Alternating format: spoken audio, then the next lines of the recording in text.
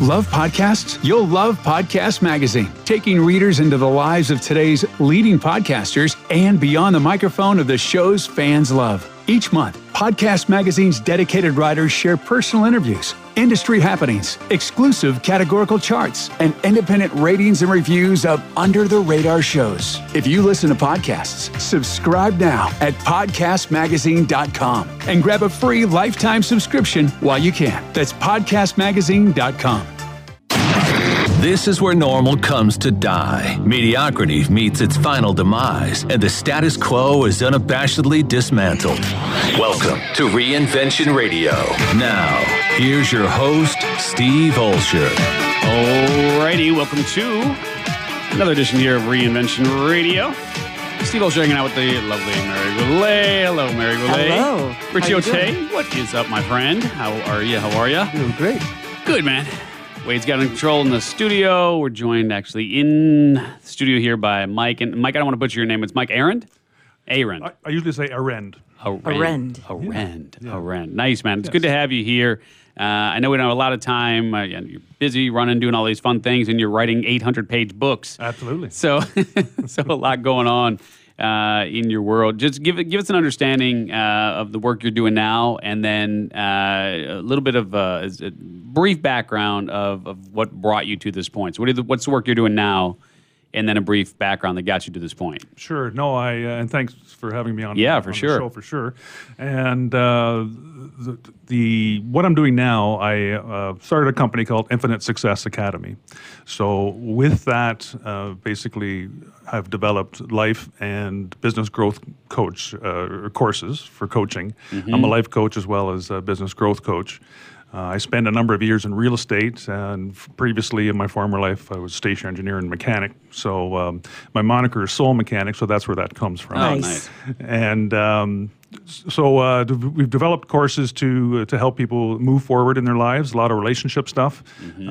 And also for the business side, it's mainly focused on sales, direct sales, so car sales, financial advisors, real estate. Again, I spent a lot of time coaching people in real estate because I did very well in real estate. Mm-hmm. I was top 6% of realtors in Canada. So you were a realtor. Yes, within the first 2 years, actually. So it was a huge achievement. Mm-hmm. Unfortunately, after a number of years after, and that kind of goes into where I was, I had a few family members, very close family members, pass away, and had a divorce, and then a bankruptcy. So you're making a ton of money, but then you're down to nothing because of a number of things. My head wasn't in the right place.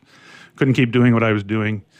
Tried to, but it's 60, 80-hour weeks, right? So it's a lot of time. So. And I had a couple of relationships, and I thought, you know what? If I'm going to have one that succeeds, I don't think I can keep doing these 80-hour weeks, right? So I had to give that up, although I liked it a lot.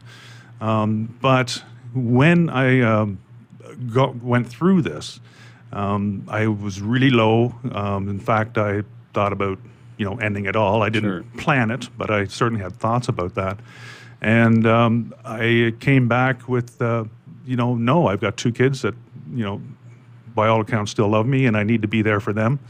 And I wanted to continue. And a few things happened as well that is a little bit too long to say here, but I decided that I finally knew what my soul's desire was.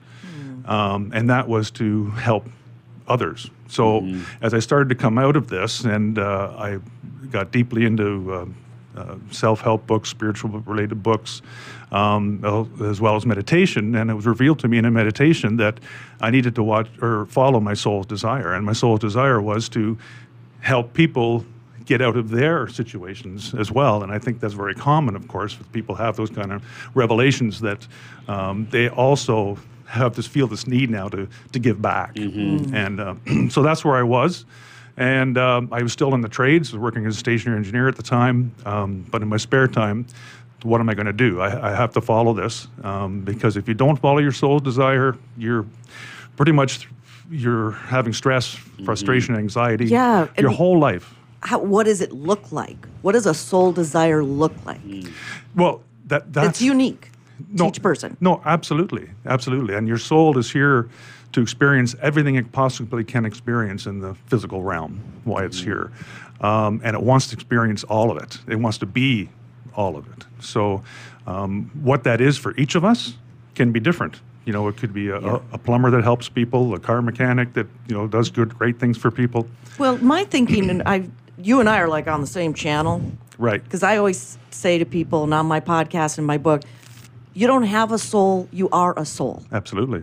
And as much as you can breathe it out, you know how they say rock stars on stage, like a Bon Jovi or someone, they have to have their essence out big, making the last person in the top row cry. Yes. Yes. And that's what I'm kind of, And they shine so bright. yes. And some of them shine so brightly they're extinguished sooner. Yeah. Almost too, Yeah. you know.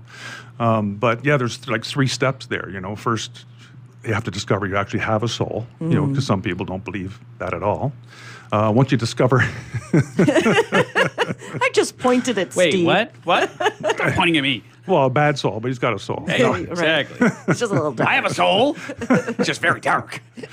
But then, you know, once you find you have a soul, then you have to hopefully discover your agenda or desire that you want to move forward with, and then you actually have to do the things you need to do to live your soul's desire. You get soul promptings. Yeah.